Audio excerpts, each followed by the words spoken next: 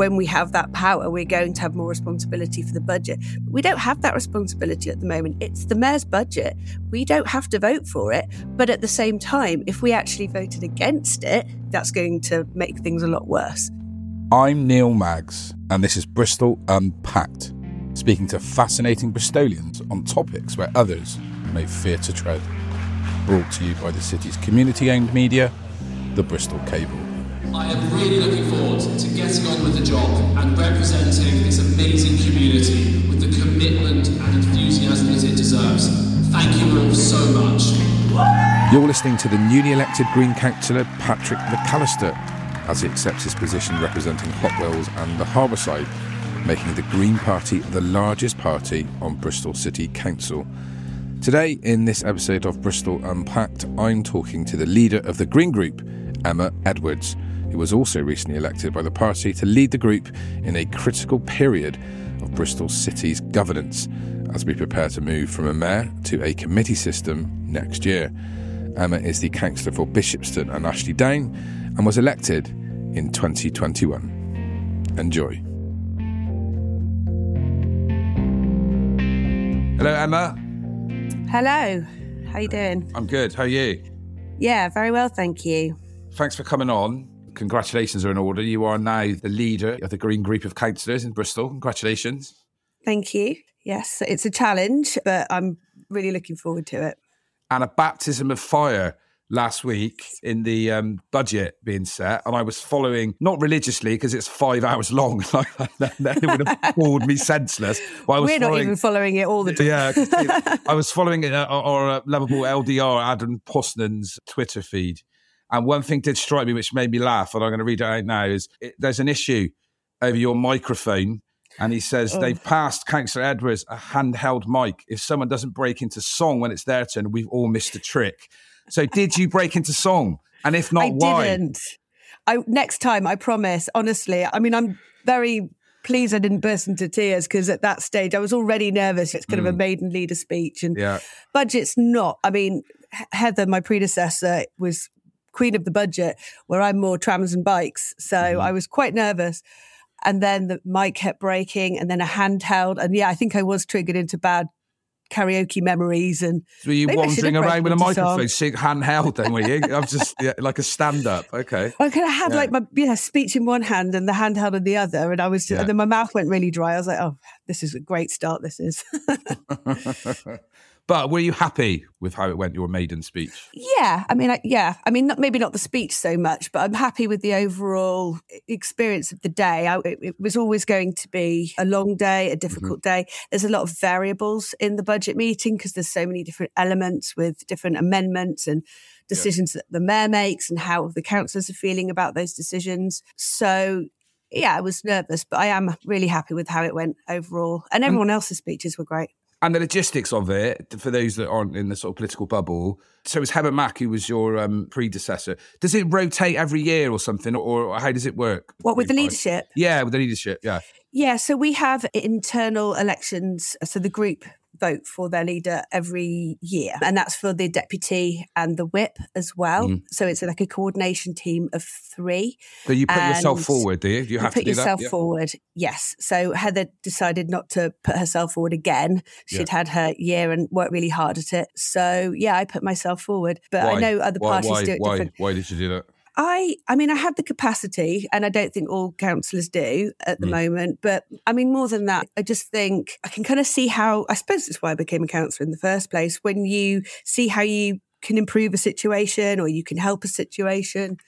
And I really love this group of councillors. I know that sounds very cheesy, but kind of see the potential in everyone. And we are the biggest group now. We could be a much bigger group next year. We've got a committee system. It's kind of a preparing for power, really. It's an interesting time to take the reins. So at the moment, you've become the biggest with 25 seats to Labour's 24, which presumably, I guess, if the direction of travel continues, as you just said, that will increase. Do you have a sort of number or a target you're building towards?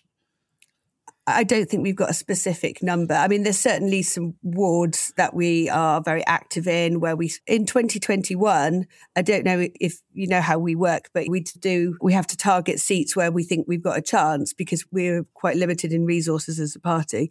And there were places where we just put in a sort of paper candidate on the ballot. And some of them got really close to actually taking the seat. So we've had to really think about where we're going to target candidates next time around. And there are already Greens in those wards kind of doing voluntary work and community work and getting involved. So it's going to be really exciting, I think. Where has this surge come from? Because there's been a lot of hot takes on social media in particular that some people see this as people becoming more and more attuned generally to Green issues and the Green Party building momentum. Others have said this is a kind of reaction perhaps to some of the way politics has been done by the Labour Party, and in particular the mayoral team. Others with a sort of longer take on Bristol said, we've been here before, we had this with the Liberal Democrats, and that sort of... For you, what's the sort of primary factor for this surge, I guess you could call it? I mean, I think it's a combination of factors. I mean, nationally, because we're not the first city to have a green surge. We've got lots of councillors in Brighton, in Sheffield. So I think there is a concern about the environment. I mean, that's always what we were known for, and that's becoming more in the public consciousness, I think, with XR and Stop Oil. So people are becoming more aware of environmental issues. And I think at a local level, it's a huge surge in councils across the UK. We are a grassroots party. And so that kind of getting involved at a local level is something that we've always done. So we are kind of a natural alternative. In Bristol, it's a student city. It's a city that's always had a kind of conscience about different social justice, environmental justice factors.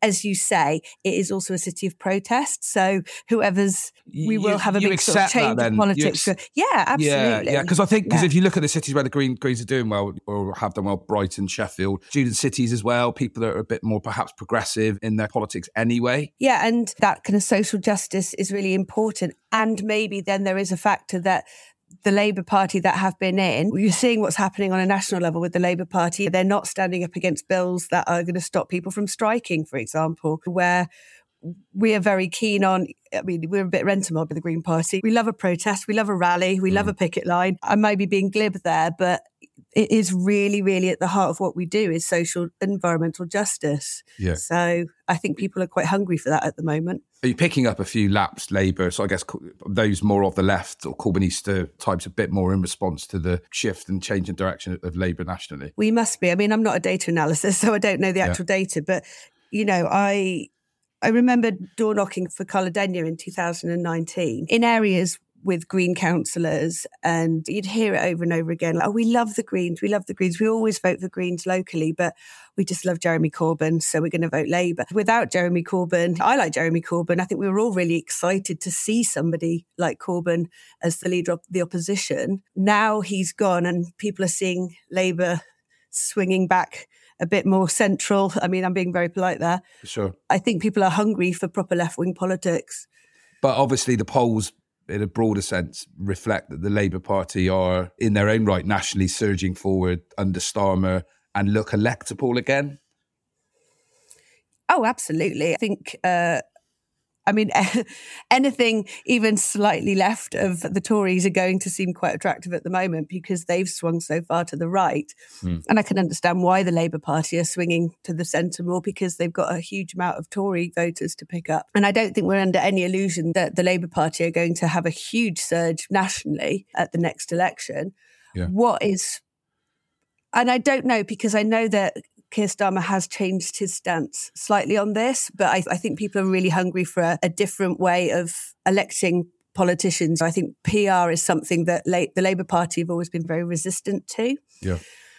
And I can see that's just about changing now. And I think that is going to be the thing that's going to make people excited about politics again, because people get very apathetic. Do you think PR was an idea that was ready before its time, perhaps? The votes on AV, which is similar. It's never played out particularly well with public opinion. But I just wonder now, as we move forward with more sort of two-party dominance and perhaps also alternatives like yourself gaining momentum, whether people will start to think a bit more about PR? Yeah, I mean, people are only resistant to proportional representation in the UK. I mean, there's only us and Belarus left in Europe, who are the only two countries that still have first past the post. All other countries have some form of proportional representation. Obviously, the EU itself. I don't know if there's been resistance in the past, and that's been tied into Brexit, people being suspicious of different political systems. I don't know if it's just because of the power of the two-party system in the UK. Yeah. But I think people are ready for a change. Even something like us changing to the committee system next year, to me, that is a sign that people want more democracy. They want to be more involved. They don't want just very powerful politicians behind closed doors making decisions. It's an interesting comparison. I want to talk a bit about specifically about the budget and a little bit about you in a minute, but it's particularly interesting, I think, the perception of what happens in Bristol politically outside of the city compared to inside. I do a bit of media work in London and outside Bristol, and you talk to sort of journalists or people that are into politics, and they have this sense that Bristol is this sort of progressive alliance of Greens and Labour and Lib Dems, and Tories are completely out, and there's this sort of, it's a utopia of what progressive politics could look like nationally, not realising that actually you lot have been at each other's throats really for about the last 2 years, haven't you? And it's anything but that. And I just think that's quite interesting. I guess one of the problems is, unless people do start to work together, if we just park Bristol for a minute nationally, then you are really kind of letting in the Tories through the back door again. Yeah, it kind of makes me a bit sad when I hear that, because I mean, I don't leave Bristol, I feel like, ever. I'm kind of always here. But to find out how people view us from the outside, and I think that is probably why the committee system did get voted for, is because people do want that. I want that. I think we all want that to an extent. We don't want the kind of hostile and sort of antagonistic politics that we've currently got in City Hall. Nobody's enjoying it. I can't even believe Labour councillors are enjoying it. Can I ask you a question on that, Emma? And it is a bit of a pushy question, but how much of that for you is the mayoral system, or how much of you is the character of the mayor himself? Oh, I've only been a councillor under Marvin, so I haven't. I wasn't a councillor under George Ferguson, so it's a bit of a guess, the answer, but it feels like it's probably more this mayor than the mayoral system. Mm-hmm. That being said, I guess the only thing I would compare it to is when I go to WECA, so the West of England Combined Authority meetings, and we've got a metro mayor. And when you look at other cities, they have metro mayors, and that the concept of the metro mayor does make some sense. But also that just that room feels less antagonistic. Yeah. So that to me shows that it is a personality thing as well. Okay. Because Labour Party themselves, I know it's a Conservative Party idea, but Labour do like mayors because obviously they do pretty well in most metropolitan cities, don't they? So that's kind of where their power base is. So philosophically, you were against the mayoral system. Presumably you obviously voted to remove the mayoral system in the city. I actually did quite a bit of campaigning on the referendum. I mean, it was mainly the Lib Dems' idea, but we were certainly very supportive and helped a lot on that. And yet you voted against it when it was first put forward to the House as a party. It wasn't until after the second mayoral election that the Greens actually agreed to the motion. Yeah?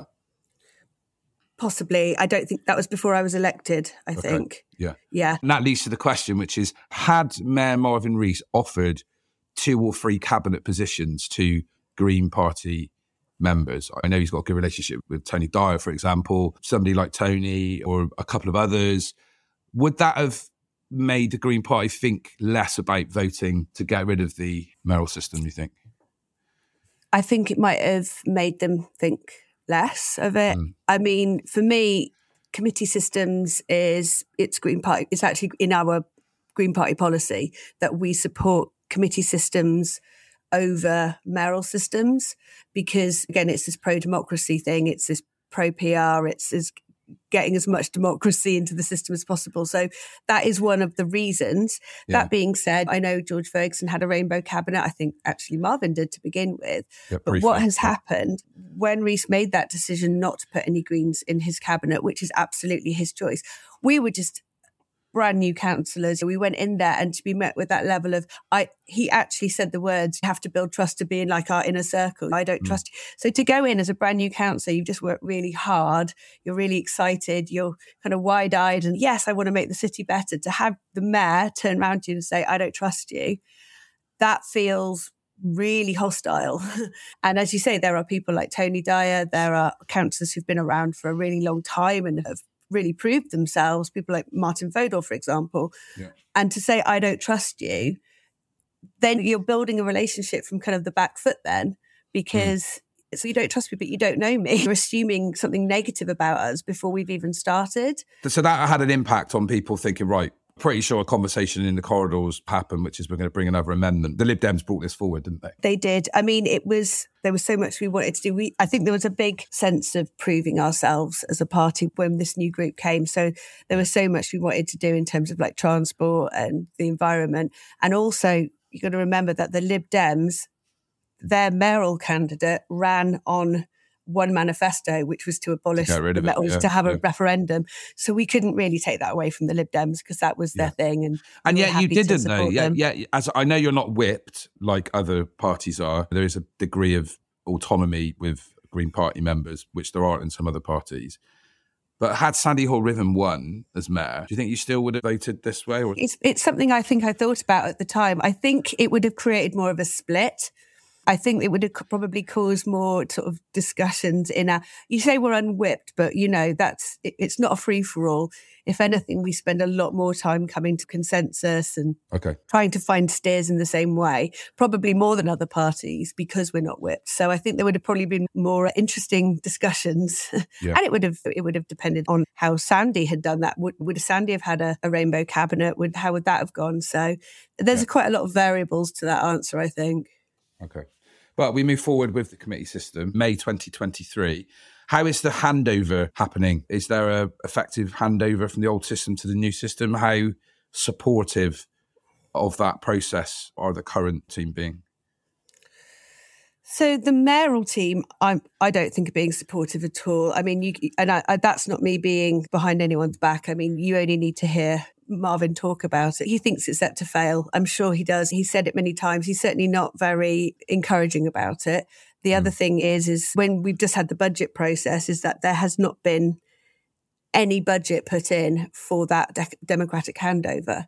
Now, we know from Sheffield that it's cost a chunk of money to put in those new processes. So that's democratic services, staff support, just the kind of things that the mayoral office and the cabinet have to be transferred over to the cabinet system. There is no budget for that. My very first decision as Green Group leader was, do we put in a budget amendment to find some money to support the committee system? Yeah. In the past, we've done budget amendments that have tried to cut it's quite an overblown mayor's office. There's quite a lot of staff there, some of them on quite good salaries. It felt like we were just going to get told off if we tried to ask. We are going to need money for the committee system, but I just don't think trying to get it at this stage, we're going to have any success. And that sounds really cynical, I know. Sure. But we've got a committee. I mean, generally, you guys are going to need to work together, though, aren't you? Obviously, beyond that, the mayor won't be there, but obviously the other Labour councillors. There has to be a bit of work to be done to build bridges for this committee system to work. Absolutely, but outside of the mayor and the cabinet, we do. Okay. Oh, God, absolutely. I get on really well with a lot of the Labour councillors. We sit on licensing, which is a regulatory committee, which we work together, area committees. I've got 2 Labour councillors in the ward next to mine, so we often have to chat about Hallfield Common when we get on fine. You meet a Labour councillor who's really interested in trams, bikes, you get chatting. People become councillors for similar reasons. They want to make their city a better place. They like their communities. Labour are a left-wing party, as are the Greens. We will have more in common than we don't. It's just the current system makes it really difficult for us to work together. How long have you been a Green Party member, Emma? Since 2016, I think. 2016? Yeah. Okay. And you're a hypnotherapist, a yoga teacher and a diversity trainer. Yeah. Yes. dare I say, if you could pick a stereotype of a Green councillor, that's probably it. That sort of leads on to the thing I would imagine that kind of description of somebody that was a leader of the Greens is the immediate thing that sort of pricks Marvin's kind of irritates him a bit, I think. Do you know what I mean? He would have you pigeonholed straight away with that description, wouldn't he?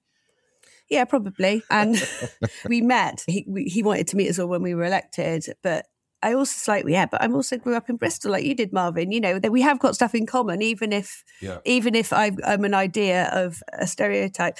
And also the thing is about Greens is there's lots of stereotypes. Yeah. You kind of go out to the little villages in the shires and there's a completely different stereotype of a Green councillor.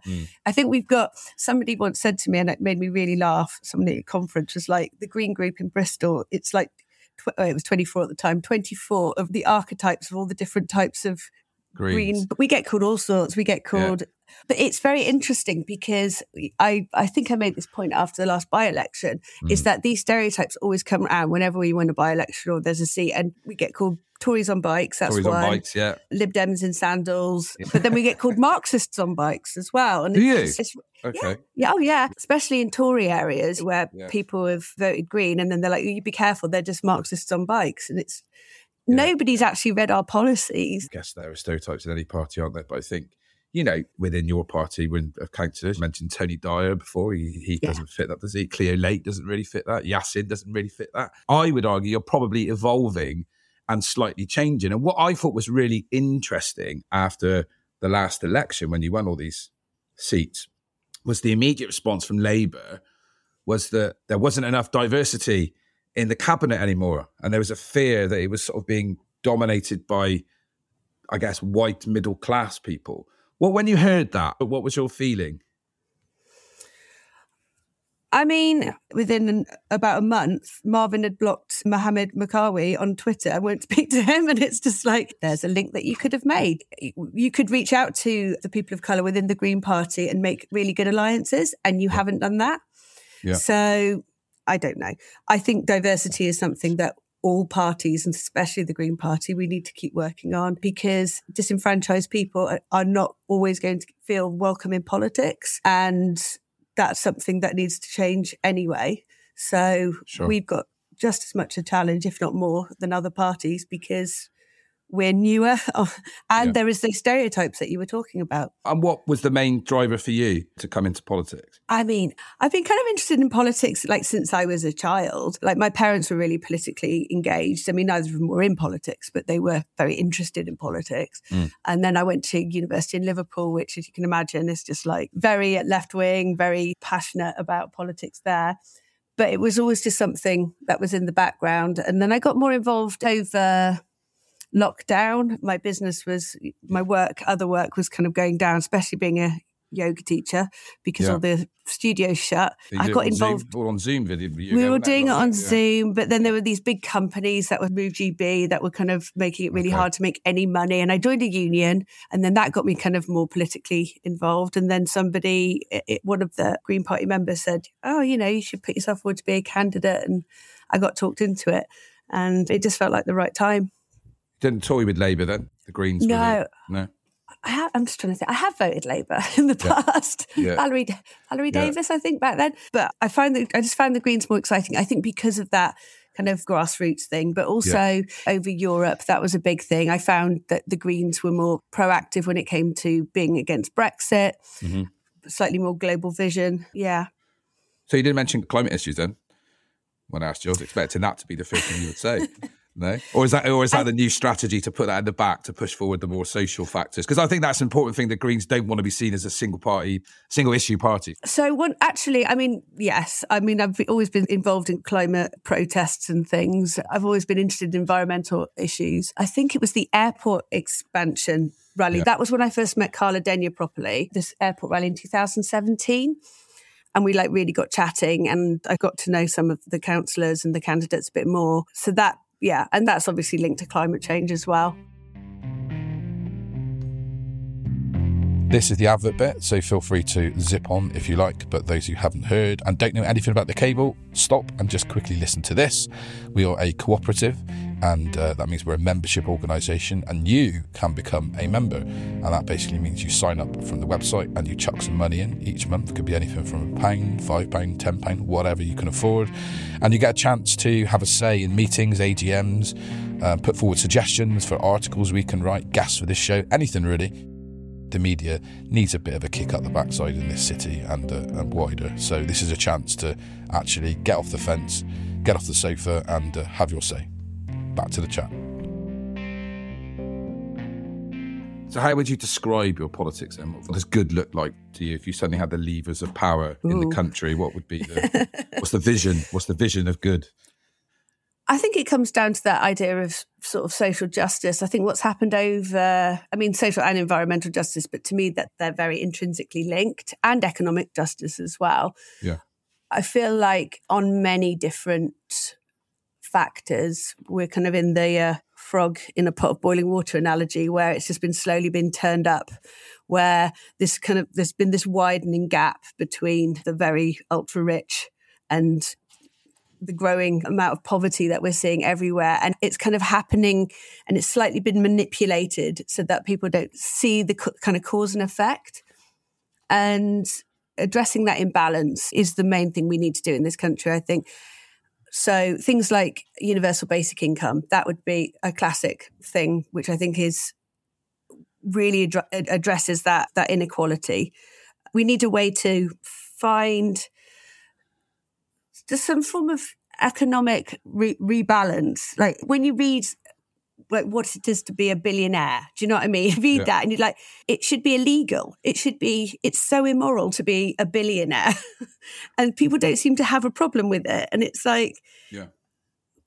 So some sort of some higher taxation, redistribution. Yeah, some redistribution of wealth. I think that's essential. I think there's a lot of just basic stuff that we can do that would just address inequalities, but also address the environment, which we're just not doing, like cycle lanes. It's so simple. Like I think people might, again, see me as a bit of a stereotype for banging on about cycle lanes, but cycling is one of the most equitable forms of transport there is.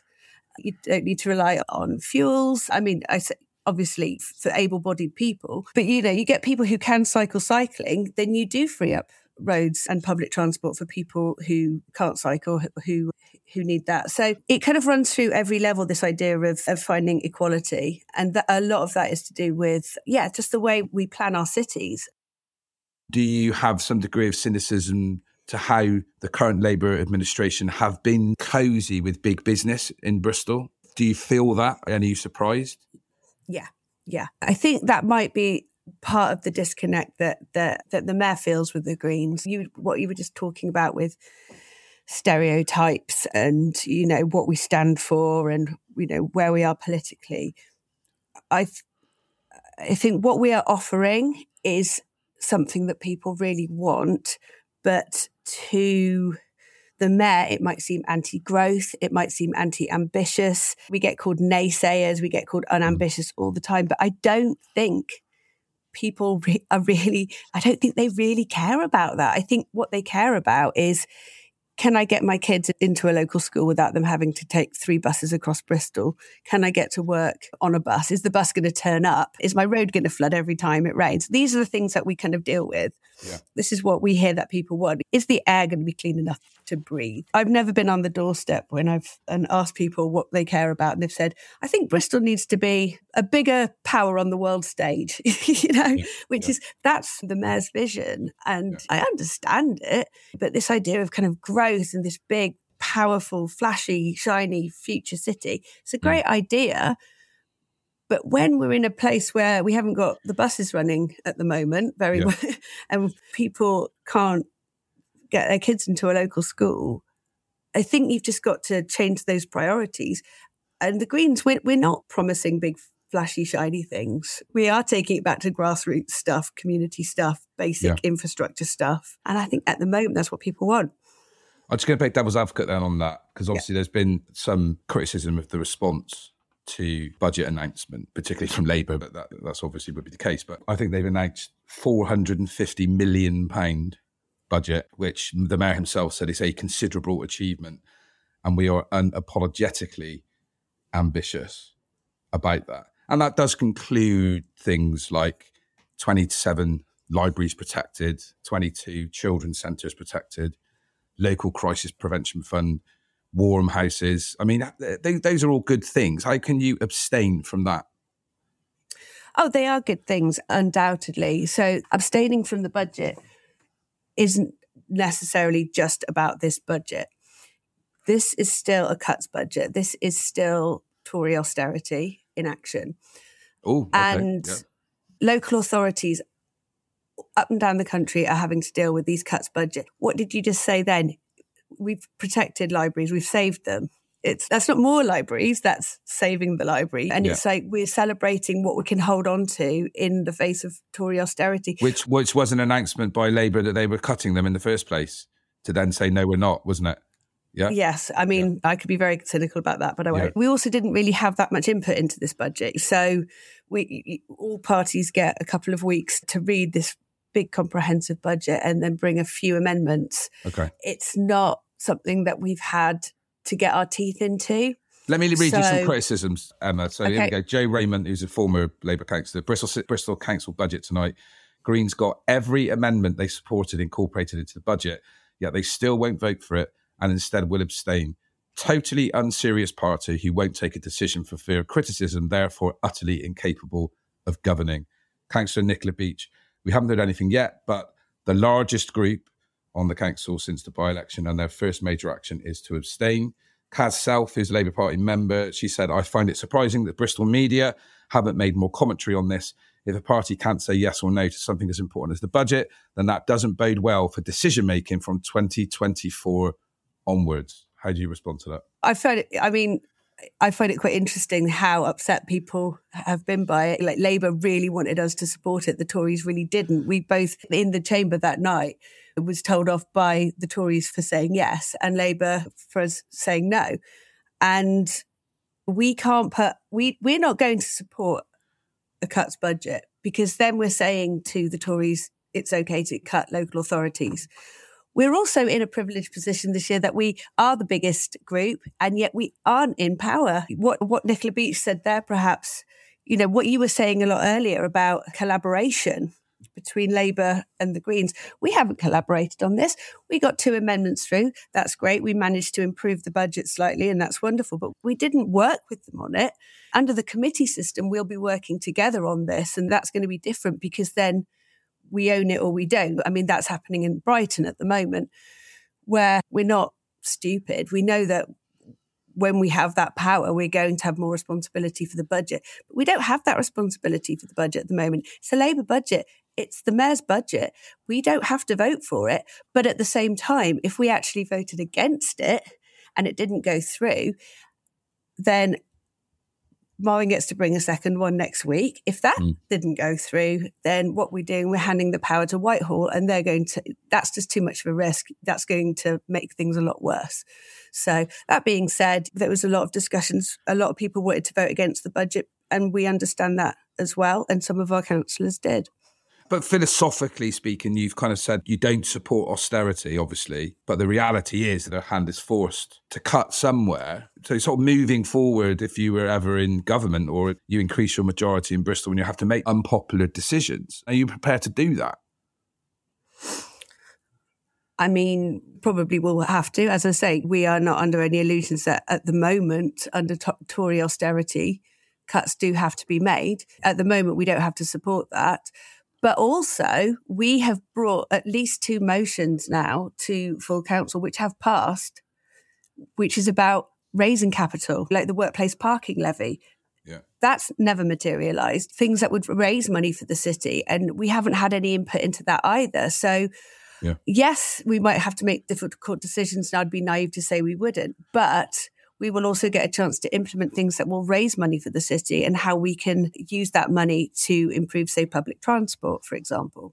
There's a bit of a honeymoon period at the moment. And dare I say, I remember the days when Marvin and his team came in post-George, and it was seen as the dawn of a new era, and the good guys were in, and that was the kind of narrative. And I think you're in that space a little bit now where there is probably a lot of favour in your direction, but you're going to have to make difficult decisions. You're going to have to piss people off, inevitably. How prepared are you personally and collectively for that? It's probably quite new for a lot of you. Yeah, absolutely. I mean, there definitely is a feeling that we are growing and we're getting excited and we've got a vision. And we've got some councillors who've been around for many years who have seen these peaks and troughs with different parties. And it's the nature of power, isn't it? The second you get in, then people... if you haven't fixed things immediately or things haven't changed immediately, and things never change immediately because they don't in politics because things take time. Yeah, I think it will be difficult. Of course it will be difficult. Yeah. But I mean, we can, as I'm going to talk about Brighton again. Brighton had this, definitely. As soon as they got in, any tiny thing that went wrong, it was the bins, like, wasn't it? All the bins from Brighton Beach. Yeah, exactly. It's going to come, isn't it? It's going to come, I think. Of course it will. Yeah. Of course it will. And I think we've just got to keep our head down and just do what we say we're going to do and get people on side. And I want to be optimistic about it. You know, to be optimistic. For sure. But I do think it's a high pressure situation. And I think that I've seen various councillors and probably both mayors under intense scrutiny and intense pressure probably get a little bit defensive and a little bit reactive, even to some good faith criticism, I think. As a party and as an individual, it is easier to be kicking from the outside a bit. You kind of said it yourself about enjoying a protest. That's one of the criticisms of the Greens, isn't it? It's a party of protest. When you actually get into a position of power, when you have to make difficult decisions, it's not easy. And I think even individually, some people can deal with that pressure and some people can't. Yeah, I mean, I suppose the difference is that, like, Labour have been in power before. The Tories have been in power, what feels like in perpetua. We've not really been in power yet. Give us a chance. I think what I said before about us being member-led, and we are different. We do, or maybe not like we are different. We're still politicians, obviously. We're still a political party, but we are run differently. And it's not always better. It means that processes can take longer being member-led. It means that we don't have as much money. That takes us a huge amount of You're quite of purist, time. though, aren't you? As a party and as people, I would say. The same criticism is levied at the people at the left in Labour. And reality doesn't always match up to purity, does it? People will disappoint. People will have opinions and views that aren't reflective of what you think individually or collectively in the party. And it's dealing with that. And I think that I guess the politics of compromise is a necessity. And for some people struggle with that. I mean, I think they do. This goes back to people not knowing how to pigeonhole us. Are we Marxists on bikes? Are we Tories on bikes? I don't think any political party is immune from criticism. And I think we've had more than most. We've never been in power. So it's not like we're so well supported. I mean, yes, we're kind of having a bit of our day at the moment. We're having a surge as people get to know us, but with every single surge, you get criticism and all those stereotypes you were talking about. And you're not a serious party. You're all hippies. You don't know what you're doing. You're just a protest vote. We hear it all the time. It's not going to be such a shock when we're in power. You're immune to that criticism already. I mean, it is water off a duck's back in most instances. I mean, are you going to have to increase the amount of yoga you do though on a daily basis to cope with the high pressure? Heavy wears the crown, Emma. Heavy wears the crown. So you do those neck exercises. I mean, there are days when I genuinely feel sorry for Marvin, and I will say that hand on heart because once you are in power, you are a target. I think where it might be different with the committee system is you don't have that figurehead. And I do think as much as there is warranted criticism, there are times when he and George became like a hologram for everybody's fear and frustrations to just throw in that direction. And you have to, I often think that, you have to be incredibly, I don't know, you either have to be completely sociopathic, like I think a lot of the sort of Jacob Rees-Mogg Boris types, that it does literally just fall off their back because they don't care, or it's going to affect you as a human being, particularly if you're somebody that's quite sensitive or aren't always sure of yourself. That's going to have some kind of potential detrimental impact. I think it's got more toxic over the last few years. Social media, especially people sat at home on social media, just getting out all their frustrations. And as you say, the Tories seem to be almost immune to it.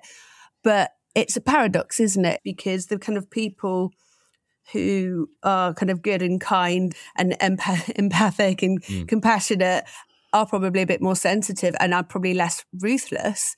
And therefore, don't get in power, yet the people who are a bit more ruthless and a bit more hardened to criticism end up in power. And that is something or you evolve that I would like becoming, to see. Or you evolve. harden, yeah, exactly. There's a danger of know. that. So that's kind of my question too. Somebody who does yoga, who's a hypnotherapist, who helps other people, you presumably somebody who's in touch with who you are emotionally and your core, you're dedicated to personal development. Are you mindful of that? Will you spot those kind of things, have an awareness of, I'm feeling like I'm reacting like I'm not? Or are you determined to try and prove that you can be an empathic, centered, loving person and be in political leadership? Because there's a lot of evidence to suggest that isn't the case, isn't there? Historically, and kind of... Yes, but also, what if those things weren't incompatible? What if they were actually would make a leader a better leader? I'm just thinking about someone like Jacinda Ardern, who is a political idol of mine, who has found her limit. She's crossed her line. She's like, I've got to the point now where I'm obviously compromising myself as a person to carry on staying in politics, whether that's her mental health, her physical health, her family life, has said, I'm stepping back. Nicola Sturgeon's also stepped back. Yeah. And it's like knowing, like they've drawn a lot of criticism for that. They've been called weak. And I'm like, that's what I actually want in a politician. I want somebody who doesn't give up their health, their integrity for the job, because that to me is more human than someone like, I don't know, let's go to the other extreme. Trump has absolutely no self-awareness that he should not be anywhere near power whatsoever. I would love us to go towards a place where our leaders, our politicians have got self-awareness and empathy and compassion and don't get hungry for power at the expense of everything else. What's obviously around the horizon, if we get a general election, and we have to talk just briefly about this, is there are high hopes for Green Party co-leader Carla Denyer, who will be standing again to unseat Thangam Debonair. Bristol West, but I'm a bit confused about this because some people have given me contradictory information. With the new boundary changes, with some of the chunks that are taken out of Bristol West and some that have been added in, are you seeing this as a favourable thing or not so favourable to the Greens? Favourable. Okay, explain why. Just if you look at the concentration of Green voters, I think at general, but certainly at local, 12 of the 14 councillor seats in that new ward are Green held. So all but 2. About 14, okay. Yeah. And there's also a lot, obviously Carla is a councillor in one of those wards as well. I think Carla would have done well either way. I know I might sound biased saying that, but I think this actually does improve things for her. It does. And presumably the whole, there will be people coming in, a bit of a party machine focusing on Bristol West, I would imagine, in the build up to this. Yeah? Yes. Feeling confident about it? I am actually. I'm feeling really confident. I was door knocking for her last time around and I heard some Greens saying they were voting Labour because they love Jeremy Corbyn, but I can't imagine those same people being excited about Keir Starmer, put it that way. And that's an interesting point. And I've got into a few debates about this. There's parts of Bristol West that I think Thangam Debonair is very strong in, but I think that she probably benefited a little bit from that Corbyn surge first time around. And I do think that a lot of people, certainly in the sort of eastern Greenbanky side of Bristol West, are probably a bit left. And I can imagine you could pick up quite a few sort of lapsed Labour people that, as you say, with the change in the national picture, could come in your direction. Yeah, absolutely. And as you say, all those people who vote Green because of the environmental social justice, I think that's become even more pressing this time around, even in the last 3 years. And also, the last election, I remember there was that air of panic because the previous election had gone more towards the Tories than people thought. And the second time around, it was like Labour needs to keep every single seat regardless because it's going to be a close call. Again, first past the post, undemocratic, but there we go. This time around, I think every poll in the land is showing that Labour's going to win by a landslide, which means that people aren't going to be so concerned if Labour loses a seat, especially to Greens, because people are seeing what it's like to have a few extra Greens there. Caroline, which is usually the big criticism. Which is usually Yeah. the biggest criticism of the Greens, isn't it? That you're enabling the Tories, but that's always been irrelevant, largely in most parts of Bristol anyway. Because unless you're in the north, where Darren is now, Tories have never done well there anyway. Yeah. I mean, we often get told, well, you should only ever stand yourself against Tories. But it's like, why would we do that? We are a left-wing party and in many ways are a lot more left-wing than Labour, certainly now, certainly with Keir Starmer in place. So we're going to have more Green voters in the seats that are currently held by Labour. I mean, we just are. And certainly in Bristol West or Bristol Central as it will be, this is where people are going to be the most hungry for a Green MP. I know they can get one. And it's Carla, who has worked so hard in Bristol and got a bit of national profile now as well, obviously, with her new roles as co-leader. I've got to admit there, and this might, just my instinct. When I went to the hustings, they didn't disagree on an awful lot, Thangham and Carla. It was like one or two things. I think their politics are quite similar. Whether that's changed since then, I don't know. Would that be fair? I mean, there's a few things I think they disagree on, to be honest. But I mean, one of the obvious things at the moment is what's going on with the strikes. I mean, Labour have not come out strongly against this policy to ban strikes. Yeah. Keir Starmer banned his front benchers from attending picket lines. We're down the picket lines all the time chatting to people, and they are so grateful that the Greens... But you can do that, though, Emma, can't you? You can do that because, obviously, you're not going to be in power in Westminster. So this is a strategic move, surely, by Starmer, that if suddenly they're seen to be out with all the strikers, then that's just going to give fuel and ammunition to say, look at this, bloody left-wing agitators striking. So I would hope that this was just a strategic political manoeuvre, because let's be honest, he's contradicted and changed his mind on several things to do with utilities, to do with nationalisation and stuff. It's very cynical, though, isn't it? I mean, what's Labour for? What's Labour for? They would say to win, to be in power and enact real change, not to be a protest party. That could almost be a direct quote, yeah. I thought it was to support working people. And you got to win to be able to support working people? I mean, I think you've got to support people who need supporting, to be honest. I mean, come on, it's the NHS. It's the NHS, it's the nurses. This is where we're at. It takes a lot. I mean, I've got friends who are nurses. It takes a lot for nurses to strike. They do not strike lightly.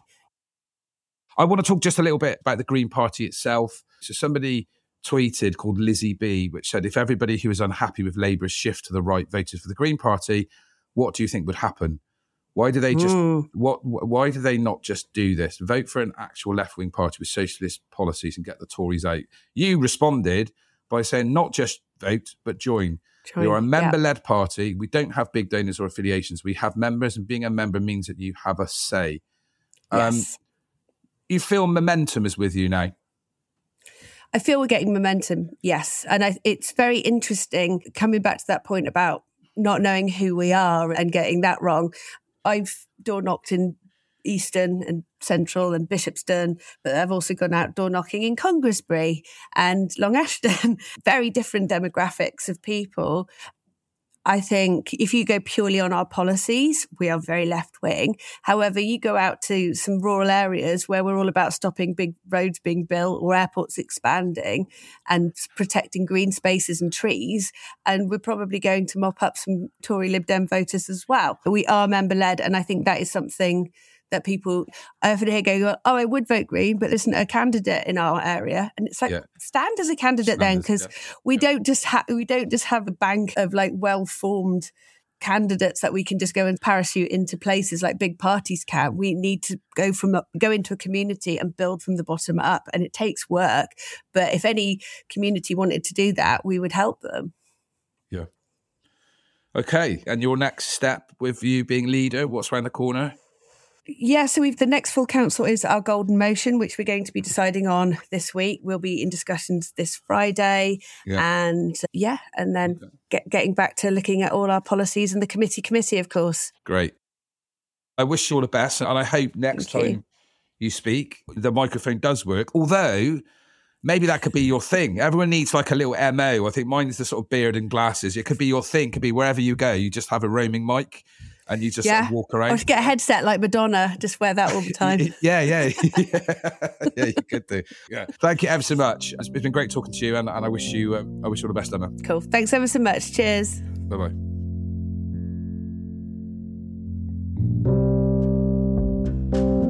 Many thanks to Emma Edwards, this week's guest on Bristol Unpacked, and we will be back next week with a brand new guest and another fantastic topic.